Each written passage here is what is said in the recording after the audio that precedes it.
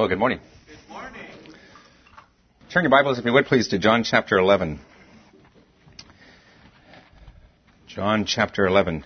It's good to be back.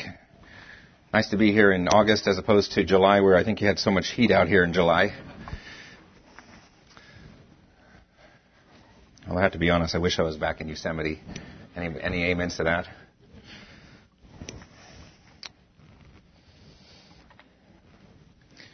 Let's pray. Father, we do just thank you for this new day that you've given us, Lord, and we do thank you for you and for your precious Son and for the Spirit of God. We thank you that we do have a God who cares so much for us, as we've just heard in song, and we bless you for that. And we thank you for this passage of Scripture which reminds us and shows us again just how much you do care, and we are very grateful for that. Lord, we pray that you'll just open the Word to us, that, Lord, we will leave here encouraged, reminded, challenged by your word, and all the more be in awe of you, Lord, even more than when we were when we walked in. We want to give you glory and just give you praise for this day and for your word. In Jesus' name, amen. Got all this gear on me today. I want to ask you a question that I was asked many years ago. I'm sure you've heard it before, but maybe there's one or two that haven't. If you were to die tonight, would you go to heaven? I mean, when I ask that question and I say, if you were to die tonight, would you go to heaven, that you're able to answer that question with the least amount, with absolutely no hesitation, by being able to say either yes for the Christian, or maybe are you here this morning kind of wondering, wait, to be perfectly honest with you, I'm not 100% sure. If you were to die tonight, would you go to heaven? I remember back when I was 16 years old, and that was only just a few years ago, but I didn't know the answer to that question. And I don't know why it's different for every individual, but I remember at 16 kind of just laying out on the lawn on this street that I grew up on. I was over at a friend's house, and I was looking up into the sky. When we think of heaven, it's often described as up. And we would just think, I would think, I really don't know where I'm going. And that whole thought troubled me. At 16, a lot of times you have a lot of different things on your mind. But for some reason, God had begun impressing on my heart eternity. And it's something that I was conscious of, even as a teenager, that we're not going to be on this earth forever. I don't know if you do this, and maybe this comes with age. I've heard this comes more with age, but when I turn to a newspaper, I look to the sports section pretty quick. That tends to be in baseball season where I go first. And then I look in the local section to see if they've got the stories right of what happened in Hayward with any accuracy as to what really happened. I want to tell you there's some things that aren't accurate that's in the paper. And then I turn, I don't know if there's anybody else that does this, but I turn to the obituaries. It seems a little bit morbid, but it reminds me when I look at the obituaries, I start to look and I start to just look at names that really, to be honest, unless I know the person, don't mean anything to me. But what I look at is that I just kind of see what their ages were and what maybe it says of how they died and who they were survived by. And I was just looking yesterday, and there was a person here, and I won't give their names, and it's kind of a short list yesterday, but a person 88 years old, person 84, 77, 68, 66. And I don't know if you do this or not, but when you sometimes look at these and you wonder, where are these people today? Did they know Christ? And it reminds you, and maybe when you pass the cemetery and you see the tombstones, that unless the Lord Jesus returns, that's at least where our body is going to be, and thankfully our soul is going to be with Him. But we're not going to be walking as we know today on this earth forever. What is the basis of our hope?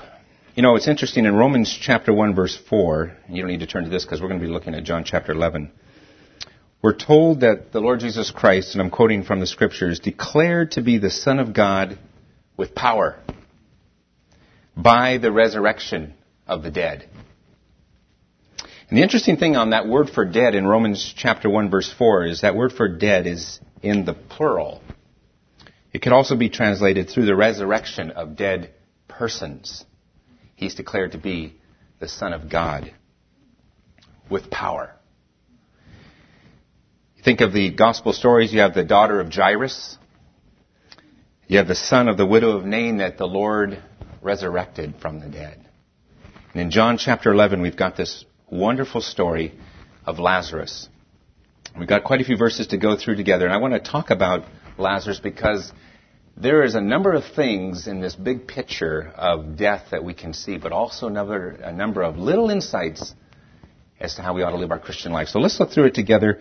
I'm going to read a couple verses, and then let's see what God's Word says, and we'll go through this amazing story, this miracle of our God. It says in chapter 11, verse 1, "Now a certain man was sick, Lazarus of Bethany, of the village of Mary and her sister Martha. And it was the Mary who anointed the Lord with ointment and wiped his feet with her hair, whose brother Lazarus was sick." You know, it's a good thing when you come to the Scriptures to see what it's saying. You know, try and understand what it's saying, what questions come to your mind, and to see from the Scriptures how we can best answer these, and to then see, are there applications that I can take, even in one verse, for my life today? And there's a number of small things that struck me as I was reading this, and I want to share them with you.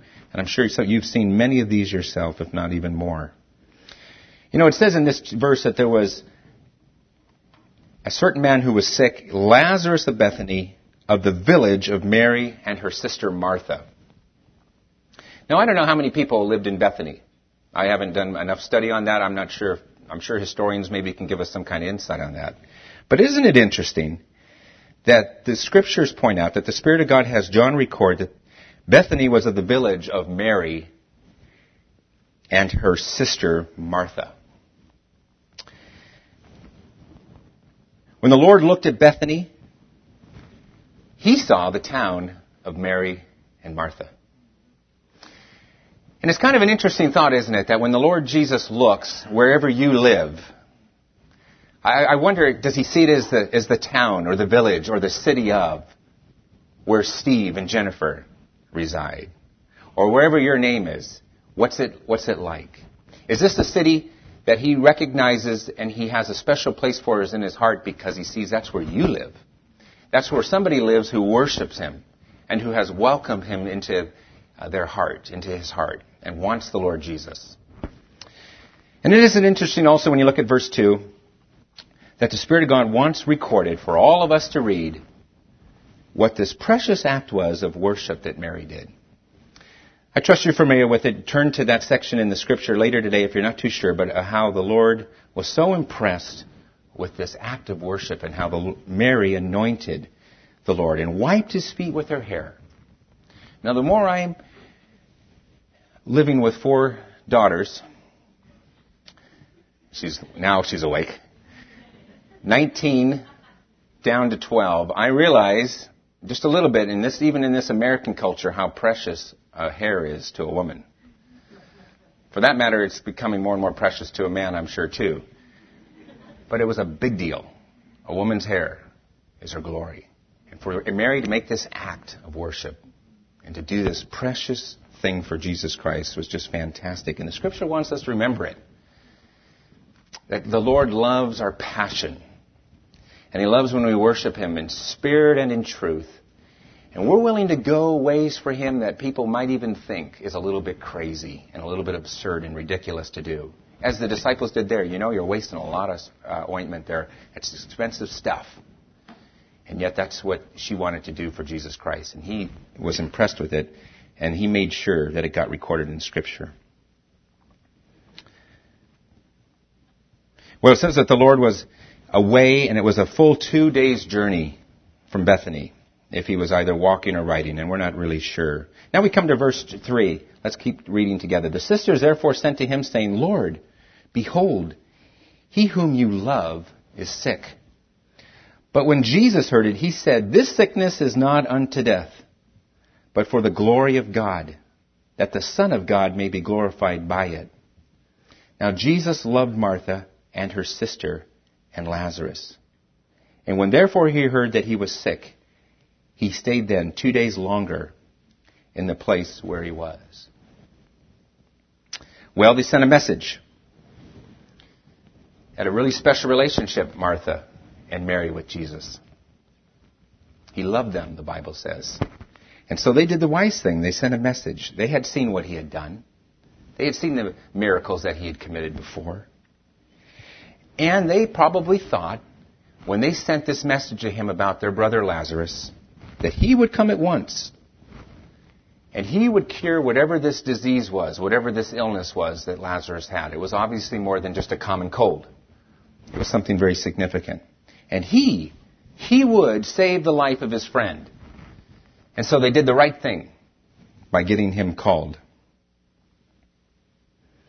And yet, interestingly enough, when he heard the news, rather than rushing back,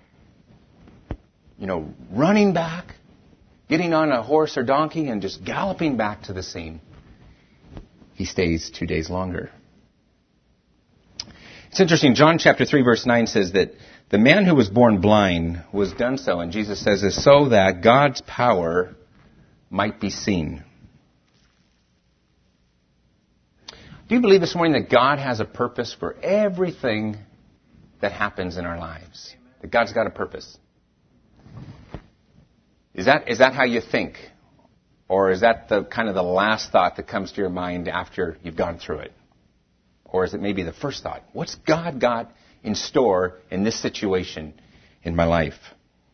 When he heard the news, there was no hurry to return.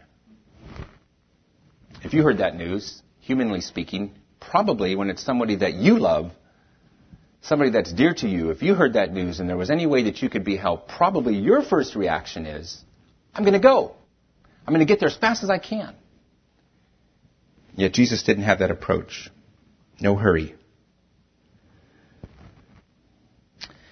And that's the problem for us, isn't it? That God's ways are not our ways. His thoughts are not our thoughts. His timing is not always our timing.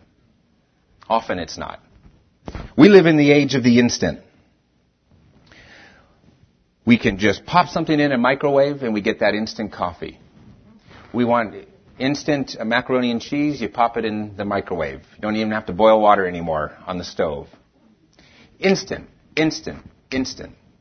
You go through a drive-thru expecting it to be instant, and sometimes it isn't any longer. And you're waiting longer than if you'd gone in the line and gotten out of your car. But it's the concept that we live in a culture of hurry. I want it now, now, now.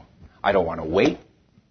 I think we've lost something in patience in the culture we live in now that just isn't, this is it. And if I've got to wait, I get people who call me, they call at the police department because there's, somebody's got loud music next door. I heard about 25 of those overnight. And then some people will call back within 5 minutes. When are you coming?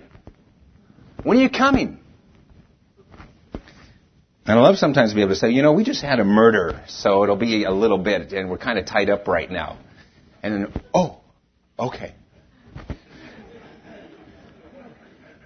Some don't react, oh, okay. They still want you there. On this point here, sometimes, and if we're being really honest with each other, sometimes when God seems to wait so long, we're tempted to think, and this can come from the devil, that Jesus is indifferent to our circumstances. That if he really cared, then he would answer my request immediately, the way I want it answered, just how I want it. And when the heavens are silent, whatever that request is that we're bringing to the Lord, and obviously this was a hugely significant one, a loved one is sick and he's dying, and we need you, Lord. We need you more than ever. Jesus, when hearing the news, decides to stay on 2 more days.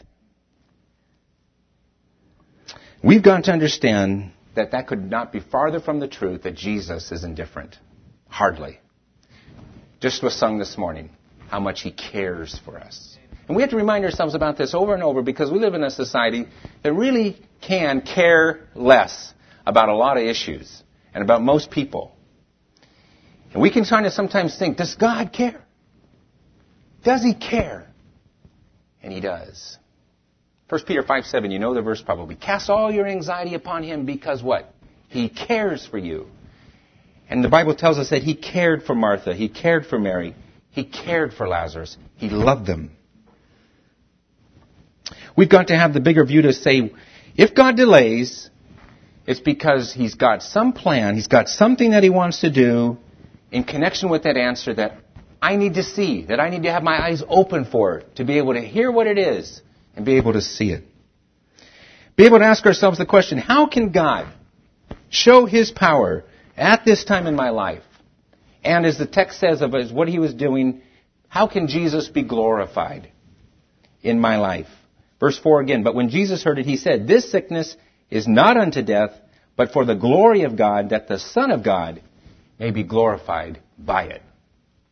You're a rich Christian, you're a maturing believer when you have in your mind God's glory in the way you live. It's not to your glory, and it's not all about our agenda and what we want, but it's the idea of saying, whatever's going on here, Lord, I pray that the way I behave, I pray that the way I respond is for the glory of God. And so that when other people see how you've responded in whatever that situation, whatever that need is, they say, wow.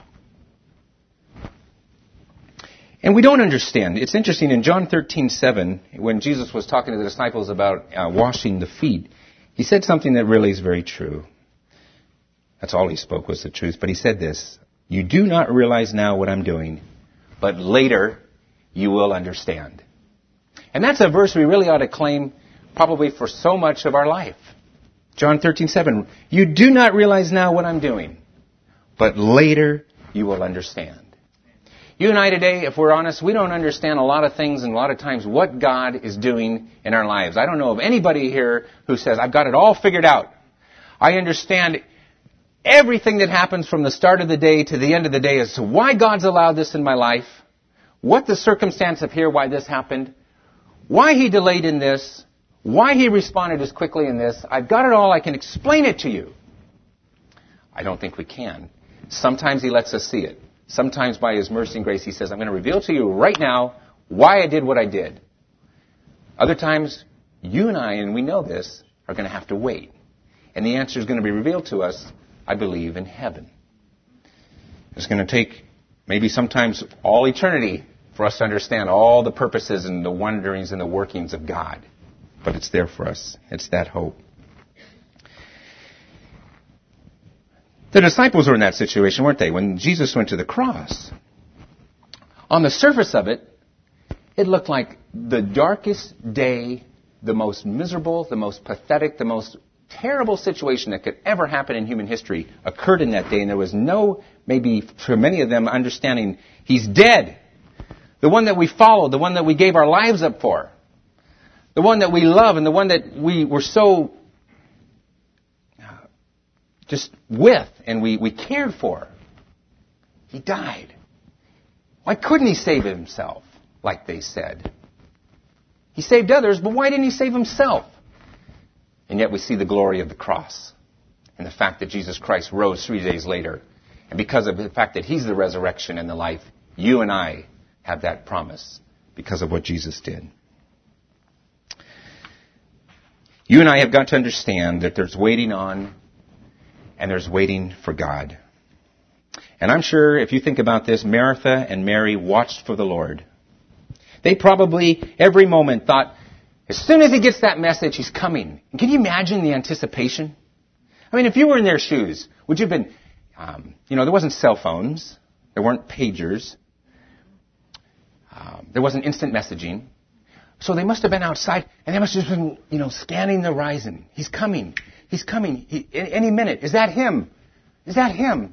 And then, no, it isn't. Hour after hour, even day after day, and still, He didn't come. And Lazarus, as the script tells us, passed away. And they may have said, or they may have thought, where is Jesus? Not a word. Not even a message. Was he concerned about their broken heart? Those of you who have lost a loved one, you know what it's like to have a broken heart. Gosh, they saw the Lord do all these things. And the one that they knew that He loved them, and yet where is He? And yet they were going to learn lessons that they would never have learned. And we wouldn't have this miracle recorded if He'd come back right there and healed them of a sickness just in that situation. God's timing was perfect when it appears that it wasn't terribly, terribly late. You and I, with the eyes of faith today, have to understand the perfect timing of God in our lives and not be on this roller coaster rush of God's got to do it just when I want it and just when I think He should do it. Well, there's a whole lot more in there, and I think you get the idea. But there's a lot there just to meditate in that section of Scripture. But let's move on. Let's read verse 7 down to verse 16. Then after this, He said to His disciples, let us go to Judea again.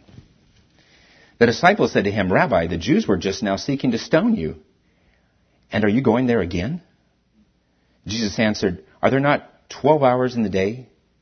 If anyone walks in the day, he does not stumble because he sees the light of this world. But if anyone walks in the night, he stumbles because the light is not in him.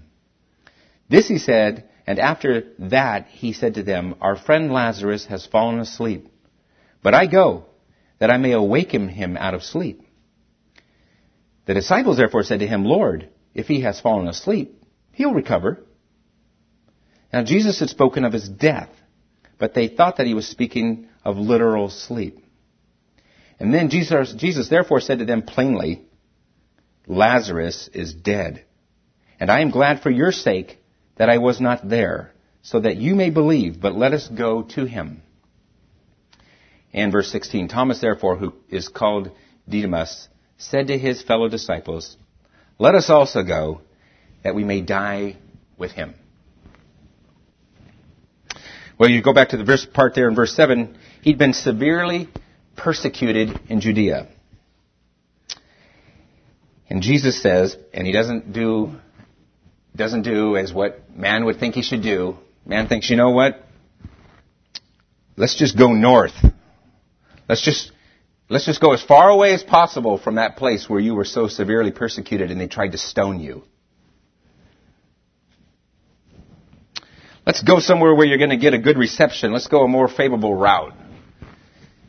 But the Lord says, no, we're not going to do it that way. And then He says to them these words about night and day. And really the big idea to get here is that day symbolizes knowledge, where night symbolizes an absence of knowledge. And Jesus, in effect, says to them, I know what I'm doing.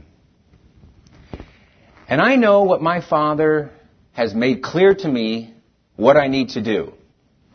And therefore I'm going to do it. Because I am walking in the light. And He said to them, our friend Lazarus is asleep, but I'm going to awaken him. Now this is a significant principle for us to understand as well. That when you and I are in that kind of in tune frequency with God, you know, like a radio station when you're trying to find the frequency and it's kind of off. It's not really where it should be. But when we're right there on that frequency, and we're tuned in by the Spirit of God, what God wants for our lives, then there's a tremendous comfort in walking in the knowledge and in the light of what He has revealed to us, which will never contradict His Word. Never, ever, ever contradict His Word. And Jesus was so in tune with His Father. Jesus lived a life of utter and total dependence on what God, His Father, wanted Him to do. He would not act on His own initiative, the Scriptures tell us. This is 180 degrees different from the way a lot of us are, because we kind of live sometimes on our own initiative. Kind of do it our way, as Frank Sinatra would say. And we're not really sure, maybe sometimes, is this what God wants for me? But I know that you have testimonies where you could tell and you could share with us today that when you have clearly seen the hand of God in your life, and He has clearly revealed to you in Scripture through the counsel of others, what it is He wants you to do, then you go 100% forward in the knowledge that you're in His will. But if you start relying on human reasoning, and the disciples here, it seems like good sense. Let's not go back there. Didn't you realize they could have killed you? And yet we know the Lord said, they can't touch me until it's the right time. And my Father is going to allow me to be crucified, as He would later say. That's a tremendous thing to know that when you're in the center of God's will, there's no harm to you that happens that isn't outside of His will. And that's an amazing thing. That's an insurance policy that I'll take any day over what I can get in on paper and that I've got to pay for. Way too much money. The disciples thought that Jesus meant physical sleep, didn't He? And He tells them plainly. 3 words. Lazarus is dead. And I know when He said those words, He said it with compassion, He said it with authority, and they got it. And Jesus tells them their faith in Him is going to be stretched and strengthened and more strongly than if He had healed him while he was sick. And Thomas is replying, verse 16, to be honest with you, I'm a little confused by it. Look at it again, verse 16. He says, let us also go, that we may die with Him. Now, what does He mean there? There's really kind of 2 views. Is Thomas showing, by this sentence, that he is being courageous? And he's saying in effect, I really don't understand why you're going back. I don't really understand the route. It seems to me like we're going into danger. But out of loyalty to you and with courage, I'm going to stand with you, Jesus. And let us also go, he tells the rest of the disciples, so that we may die with Him. Is it a sentence of that positive courage? Or is it kind of a pessimistic response? Well, let's also go with Him so we may die with Him, just kind of resignation. I don't know. I like to think that it's a man who gets this bum rap always of being Doubting Thomas. It just seems like he's got that, jacket, and nobody will ever let him shake it in any situation. I'd like to think that these are words of loyalty and courage on his part. And I'd like to think that we can take those words and say, I'm going to follow you, Lord, whatever the cost. Amen.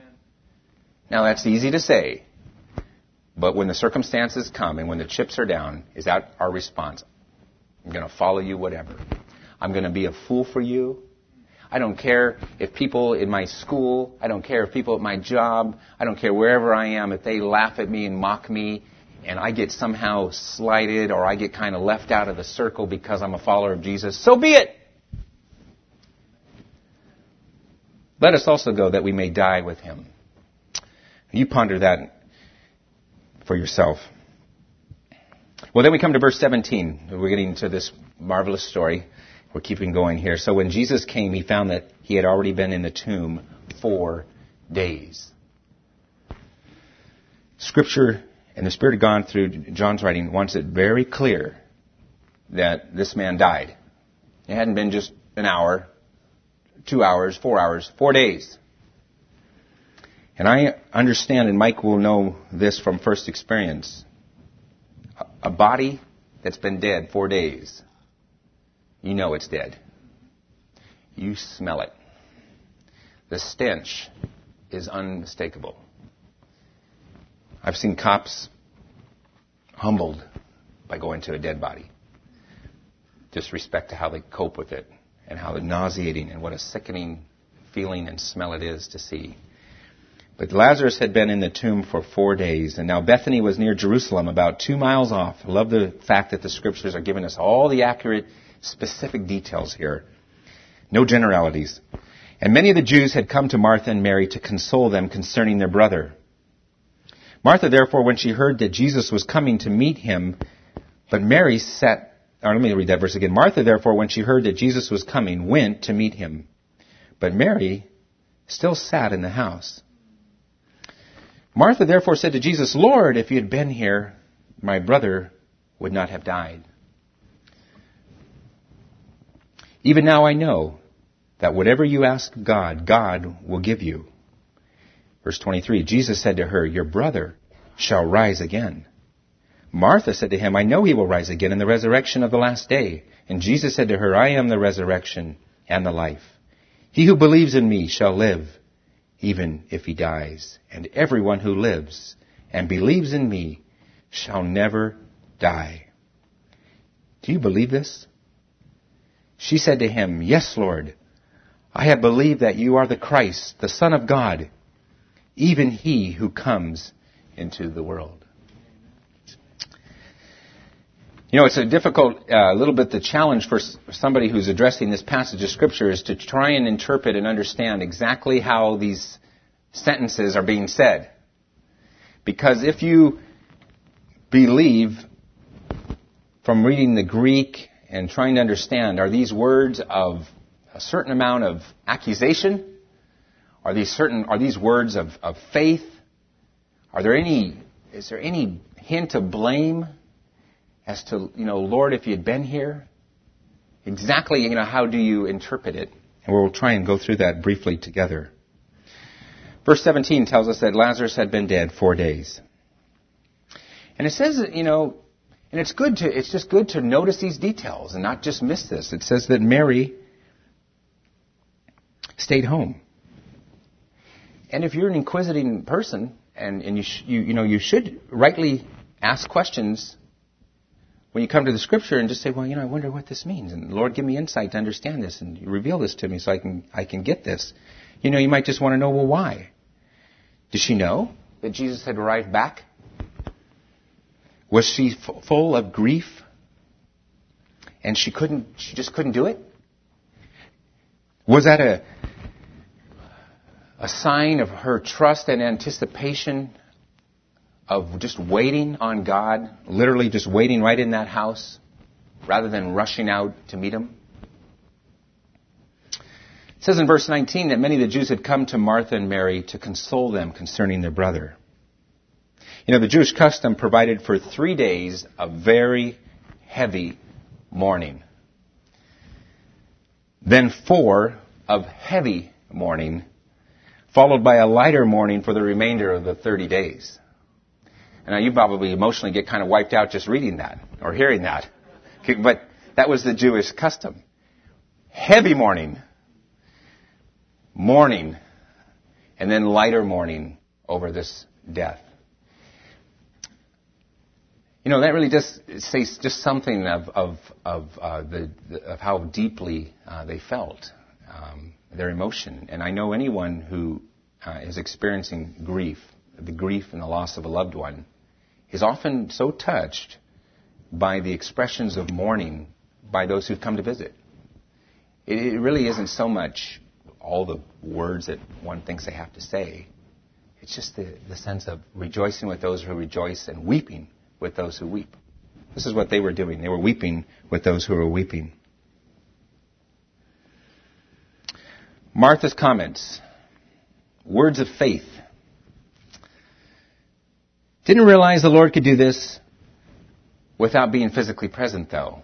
If you'd been here, didn't have the insight to understand that, you know what, you don't have to be here. You could have just said the word. You could have just done whatever you did. You didn't have to be anywhere on the scene to be able to do it.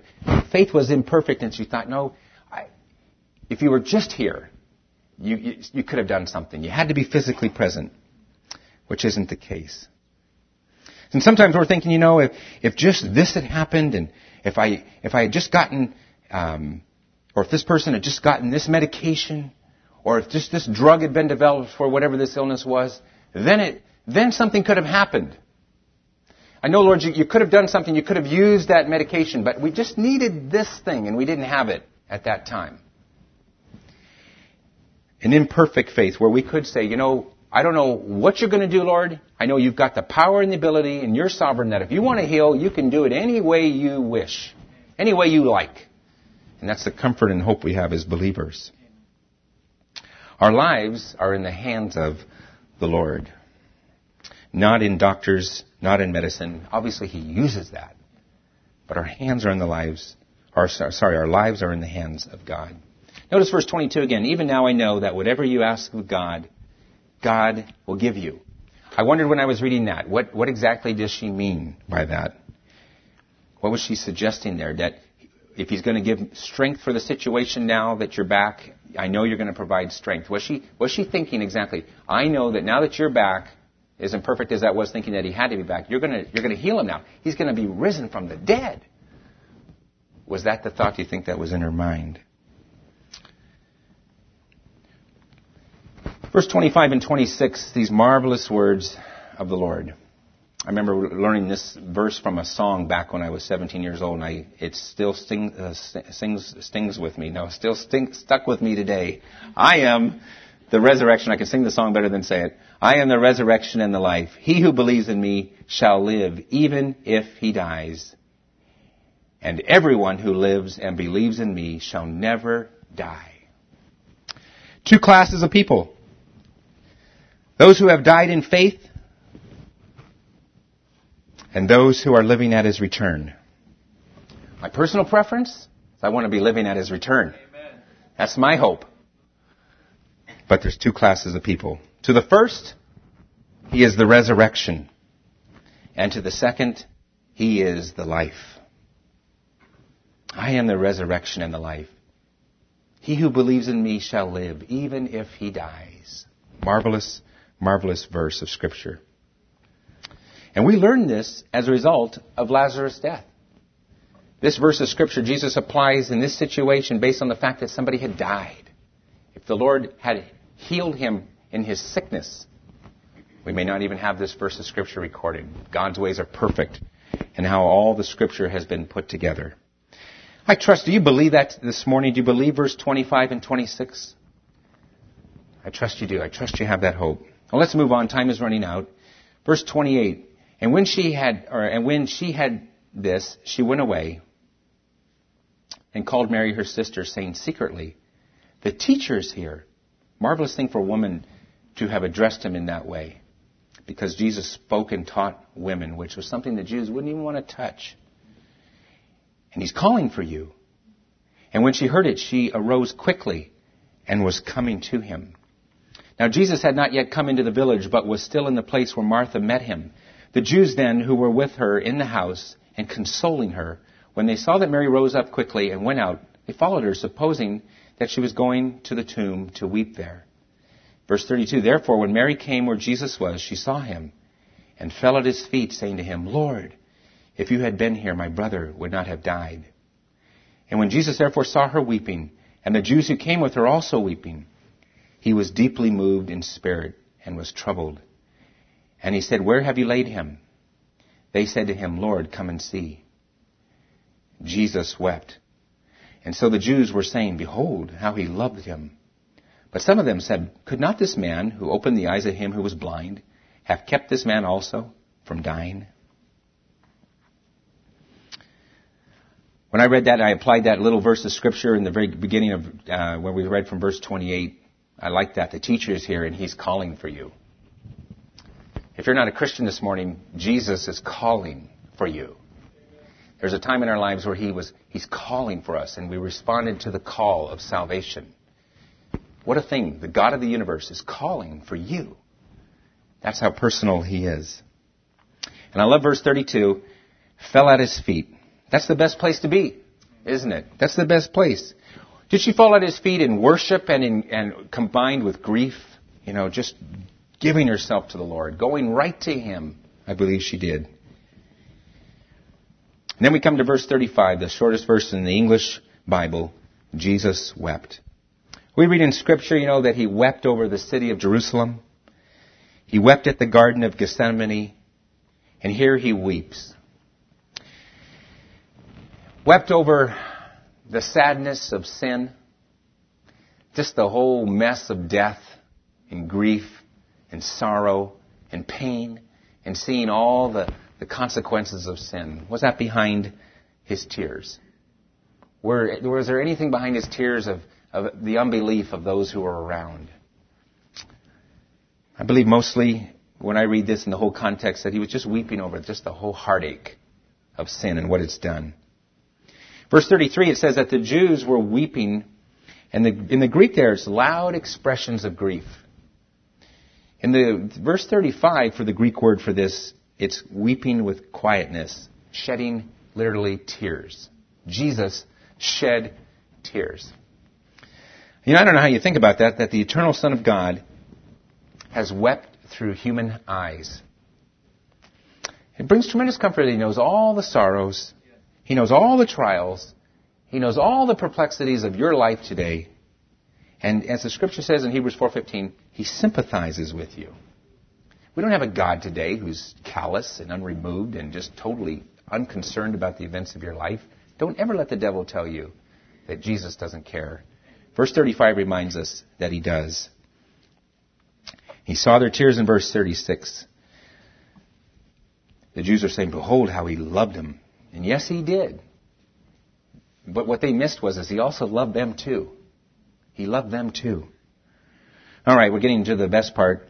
Also here, verse 38, this wonderful miracle. Therefore, verse 38, Jesus therefore again, deeply moved within, came to the tomb. Now it was a cave, and a stone was lying against it. And Jesus said, remove the stone. Martha, the sister of the deceased, said to Him, Lord, by this time there will be a stench, for he's been dead 4 days. Jesus said to her, did I not say to you, if you believe, you will see the glory of God? And so they removed the stone. And Jesus raised His eyes and said, Father, I thank Thee that Thou hast heardest me. And I knew that Thou hearest me always, but because of the people standing around, I said it, that they may believe that Thou didst send me. And when He had said these things, He cried out with a loud voice, Lazarus, come forth! And he who had died came forth, bound hand and foot with wrappings, and his face was wrapped around with a cloth. And Jesus said to them, unbind him and let him go. Amazing, isn't it? Wonderful. Powerful miracle of our God. Let's just make a couple references to it and then we'll close. Lazarus' tomb was a cave under the earth, and a stone was placed on top. And understandably so, if you were in that situation, Martha expressed horror at the thought of opening the grave. That's not something I don't think any of us would rush to say, I'll do it, sure, no problem. Been there 4 days. Interesting, in verse 40, Jesus says, did I not say to you, if you believe, you will see the glory of God? The world's got that completely reversed. Seeing is believing. Jesus said just the opposite of that. And I love the fact, too, that Jesus thanked the Father. He for His, all those around, He prays. And even in that situation, He shows His gratitude for God hearing, for His Father hearing His prayer, and He thanks Him. And He's anticipating what He's going to do. That's the thing we should do when we pray, is pray with gratefulness and pray with anticipation. Not if you can do anything, in this situation, but with anticipation of what God's going to do for His glory in this circumstance.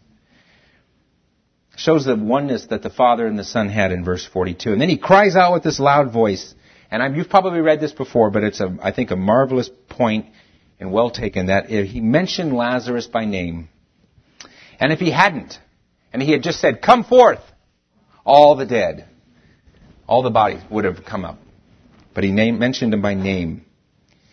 And how did He come out? Do you wonder that when you read verse 44? He who had died came forth, bound hand and foot with wrappings. Did He hobble? Did He crawl out? Some suggest, did He even come and rise up in the air and land right there in front of Jesus? Principle there then is life first. And then you notice it says in verse 44, he who had died came forth, bound hand and foot with wrappings. His face was wrapped around with a cloth. Another sign that this man was not alive. And Jesus said to him, unbind him and let him go. Amen. Life, then liberty. Do you have, as we close this morning, do you have life? Do you have liberty? Are you freed from all the wrappings? You know what I'm talking about. The wrappings, the prejudice, the tradition, the prejudice, the besetting sin, the stuff that just sometimes you feel like the grave clothes just aren't off. It's interesting, the Lord says, there's something you can do about that. He tells them, unbind them and let them go. Jesus said, I'm not going to unbind them. He tells them to do that. There's something you can do here. And you and I, in this situation, we can't give the life. Jesus did that. But if we've got the grave clothes, if we've got something, then we just know God wants you tonight to take that responsibility and respond accordingly to whatever those things are. Unbind them and let them go.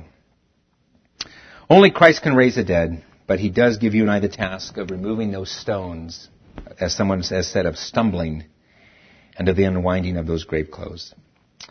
Well, I trust this passage of Scripture has been a blessing to you. It sure has to me as I've been preparing it over the last couple of weeks. It brings comfort that we have a God who, even though he may delay, knows what he's doing. That the delay doesn't imply indifference. That the delay doesn't mean that he's powerless, but that he's moving and he's working in his timing for his glory in our lives. And we can take comfort in that. And one day, we're going to see him. And we trust it's going to be while we're still alive. And we're going to hear that shout. And we're going to be with him. Let's pray. Lord Jesus, we marvel at you. And we thank you that you are the Son of God, as the Scriptures say, with power. We don't have a weak God today. We've got a God of power. We've got a God who cares and loves us like he loved Martha, Mary, and Lazarus. And a God who likes to and loves to do miracles in our lives. We thank you for the miracle of salvation. I pray if anyone here this morning hasn't experienced the miracle of new birth, of new life, that they will so even today. Father, we thank you just for your presence, the miracle of knowing that we've got a God who hears us at all times and loves us and looks after us from the beginning of a day to the sun setting. We love you, Lord Jesus. We pray we'll glorify you in all that we do this coming week, for we ask it in Jesus' name. Amen. Amen.